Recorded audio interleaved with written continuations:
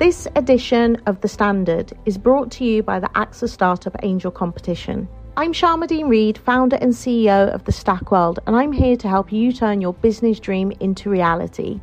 There are 6 chances to win the competition, including 2 top prizes of £25,000, mentoring from myself and leading UK founders, plus business insurance for a year thanks to AXA.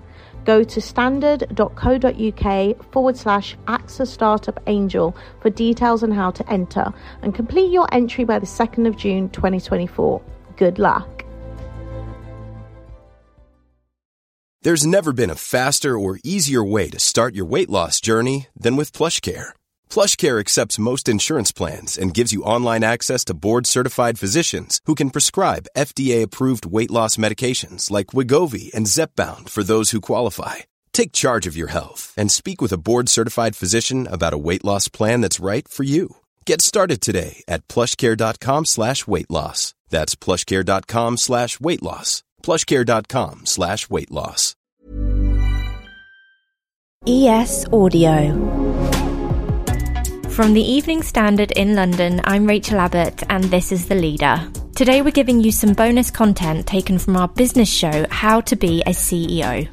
An opportunity to hear from the most powerful people behind some of the world's biggest brands. This is a cut-down version of the full episode. To hear the full thing, hit the link in the show notes. Find a new episode of How to Be a CEO every Monday morning, and why not give it a rate and follow whilst you're there? Now, let's begin. Rochelle Humes looks like she has it all. A chart-busting singing career with the Saturdays, high-profile TV presenting gigs with shows like This Morning. Her husband Marvin was in JLS and has a broadcasting career of his own. She has 3 great kids. And here's the thing. Bath Time doesn't care about glitz and glamour, but a mum has to care about her children. When I was buying products, I couldn't understand how some products wouldn't be suitable for newborns, yet I could use it on my 3-year-old. And at the time, I would always call my kids my babies, right? So when they're 3, when they're 4, I'm like, what changes in that formula that now makes it suitable? What sort of chemical are we adding in this that's now suitable as they get older? Because for me, my 3-year-old skin is just as delicate as my 3-month-old baby. This is how so many businesses get started, when people realise the product they want doesn't exist. So they're just going to have to make it. Do I want it to be available in a grocer's?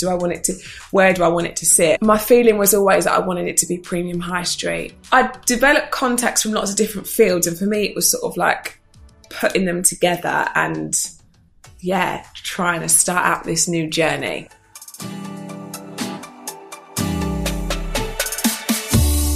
I'm David Morrison from the Evening Standard, and we're meeting Rochelle at the Treehouse Hotel in London's Fitzrovia to get her advice on how to be a CEO. She made sure to get tips from her kids. My eldest, she does not mince her words. The first time the logo came back, actually, she was like, oh yeah, it's really nice. I like this, I like that, I like the colour. And then she was like, but why is there an onion on it? So I called the team. I was like, guys, she thinks the coconut looks like an onion. And now I actually agree with her. We need to rework the coconut.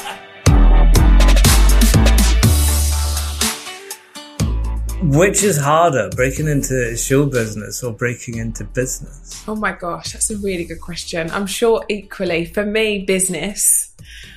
I obviously started out in this industry when I was a kid, right? So I was in S Club Juniors. So for me, I feel like I've always been in and around this world, the entertainment media world. So for me, breaking into the world of business was, I say was, like it's past tense, is harder than what I already know, for sure. So why do it then, with all the things that are going on for you? What made you think, I have to set up My Little Coco? Do you know what? I've always been quite savvy to my industry. I got to the point where I was, face of lots of different things, and I really wanted something of my own. And when I fell pregnant with Alea, I really felt like I wanted to bridge that gap. Your baby is your world, right? So when I was pregnant, I was going through pregnancy, what I was using on me, what I was then using on her.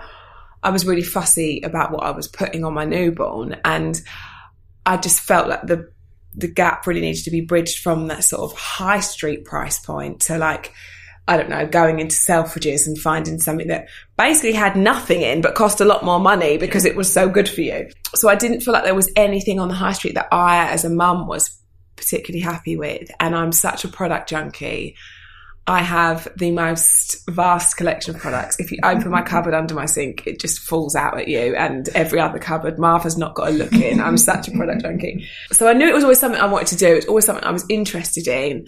And it was just the way that it sort of manifested itself when I was pregnant, and then when I had a little one, and it was like, do you know what? This is my thing. So then that was it. I got to work, and I have, as I said, I've had licensing deals before. I've had, propositions where I've been the face of and, employed to be an ambassador, which I still do for other companies. However, this felt different. This felt like, for me, no, this is what I'm so passionate about it. I'm going to develop this brand and, make sure it's perfect from, grassroots up. So yeah, it was really important for me that I had ownership of that. And it was also important that it wasn't like a celebrity brand. It wasn't a baby by Rochelle Humes. I just want to build something that will live on. That's interesting to me, because a lot of people have celebrity brands and they put their name on it, they put their face on it, their signature on it, but your products don't. If you know, which I like. And so I have people that know me that will support me, naturally invest in something that I would be behind. But I think if you don't know, I quite like that. And there's nothing better than I walk into a Boots store and I can see, particularly over the pandemic, or as we're all still wearing masks, and I have a mask on, and I always go and I call it mystery shopper. I go and have a little nose and check my stand, and I check that everything's as it should be. And there's nothing better than when I can see a mum having a little look, reading the back, there's nothing that fills me with more pride. And in the copy on the back, in really small print, it says founded by Rochelle Humes, like right next to the ingredients. It's very small. So yeah, it's a really surreal feeling. And I think particularly because I've had to learn a whole new world, a world that I knew what I wanted. I knew what I wanted it to be, but that doesn't mean that something's going to happen instantly. I've had to sort of get to know this whole new world of business and launch a business like 2 or 3 weeks before global pandemic hit. Yeah, I'm going to talk to you about that, sure. So it's been a big learning curve, that's for sure. I've known contacts, I've had several different contacts over the years. So I spoke to, like, for example, lawyers and I'm like, okay, so I want to do this. So I've heard I need to like trademark this name, and then I sort of come up against it a little bit because I'm trying to trademark the word My Little Coco, which feature the word cocoa, which Chanel had a big problem with me at the start. I was like, I'm just a sport. I don't really know what I'm doing. I'm not going to bite it off like I choose. So I had to then go and pitch it to them and say it's not a competitor, and so there was a whole, as I was, and that was after the first month, but they liked me and they got it and they accepted it was not a competitor. I'm like, it's short for coconut because we use organic coconut oil in everything. So there was a lot of that.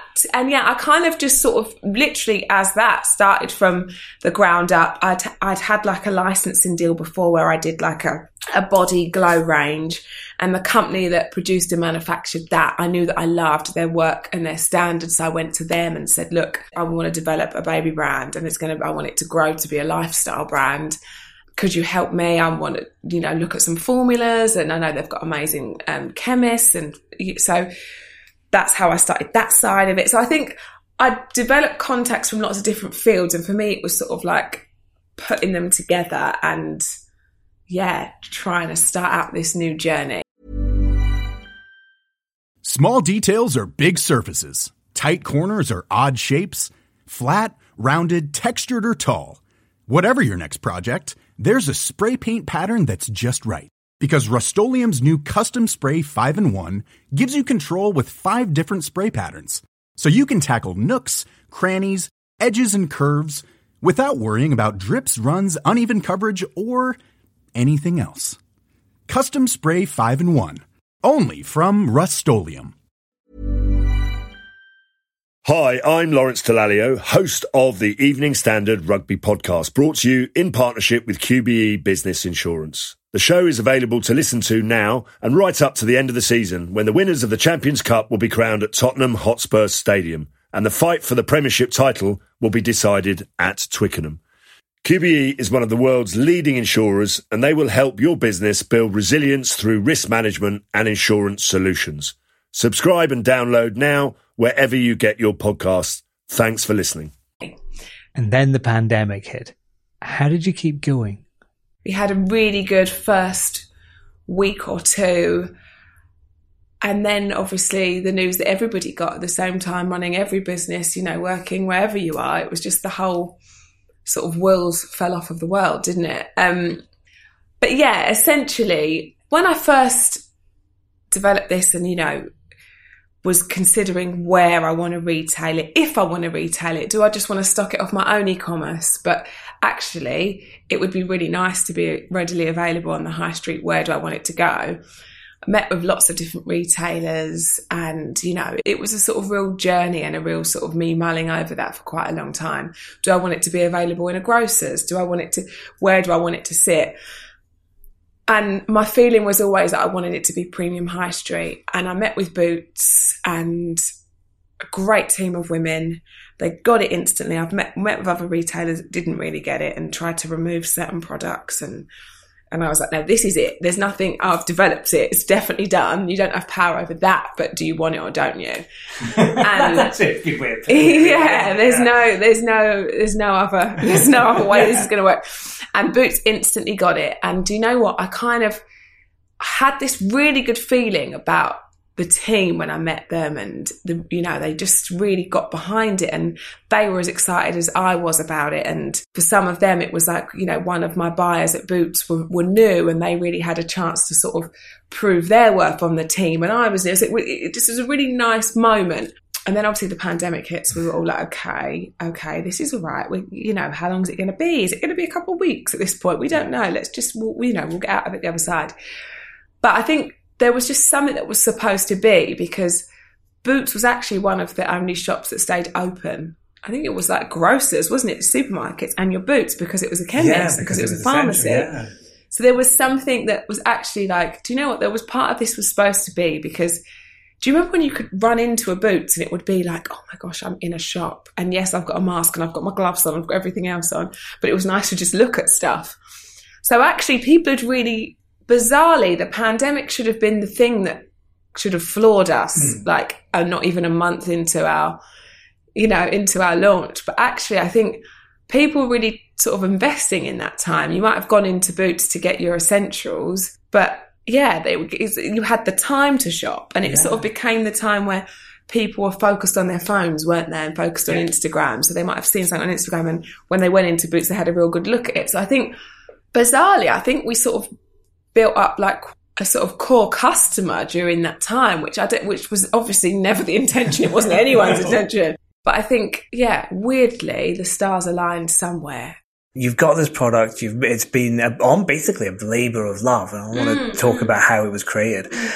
And then it's out there in front of the public, in front of people you've never met, might never meet, and they're going to be giving their reactions. Yeah. Isn't that, is it exciting? I'd be terrified. Yeah, I think for me, it wasn't that, because that's my life, right? Yeah. I make TV shows. Is anyone going to watch it? We think it's good, but is anyone going to tune in? From back in the day, from being in the bands, we've got a single out. Do people think it's a good song, or do they think it's, I think it's awful? That never really, there's always the worry there, but I don't bog myself down with that too much, because that's always been my life. I always have to sort of hope someone's going to like it somewhere. And I'm always used to that. So yes, you always get that sort of butterfly feeling. The thing for me wasn't, were they going to be interested in it? Because I thought, do you know what? I've got a following. I know, when I look into my engagement and who looks to me and my audience, I know a lot of them are young mums. So, I know that there's an interest in it, as it were. However, are they going to buy it again? Yeah. And that's always my thing. Like, they might try it once, like I do. Like, oh my God, I'm going to try that face cream because it looks amazing, and I've heard it's really good.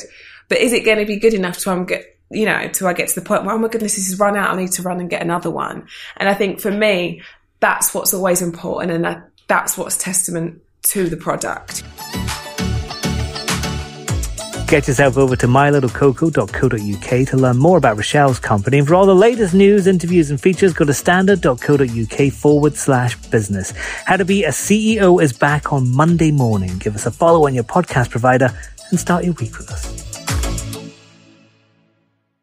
Hi, I'm Lawrence Dallaglio, host of the Evening Standard Rugby Podcast, brought to you in partnership with QBE Business Insurance. The show is available to listen to now and right up to the end of the season, when the winners of the Champions Cup will be crowned at Tottenham Hotspur Stadium, and the fight for the Premiership title will be decided at Twickenham.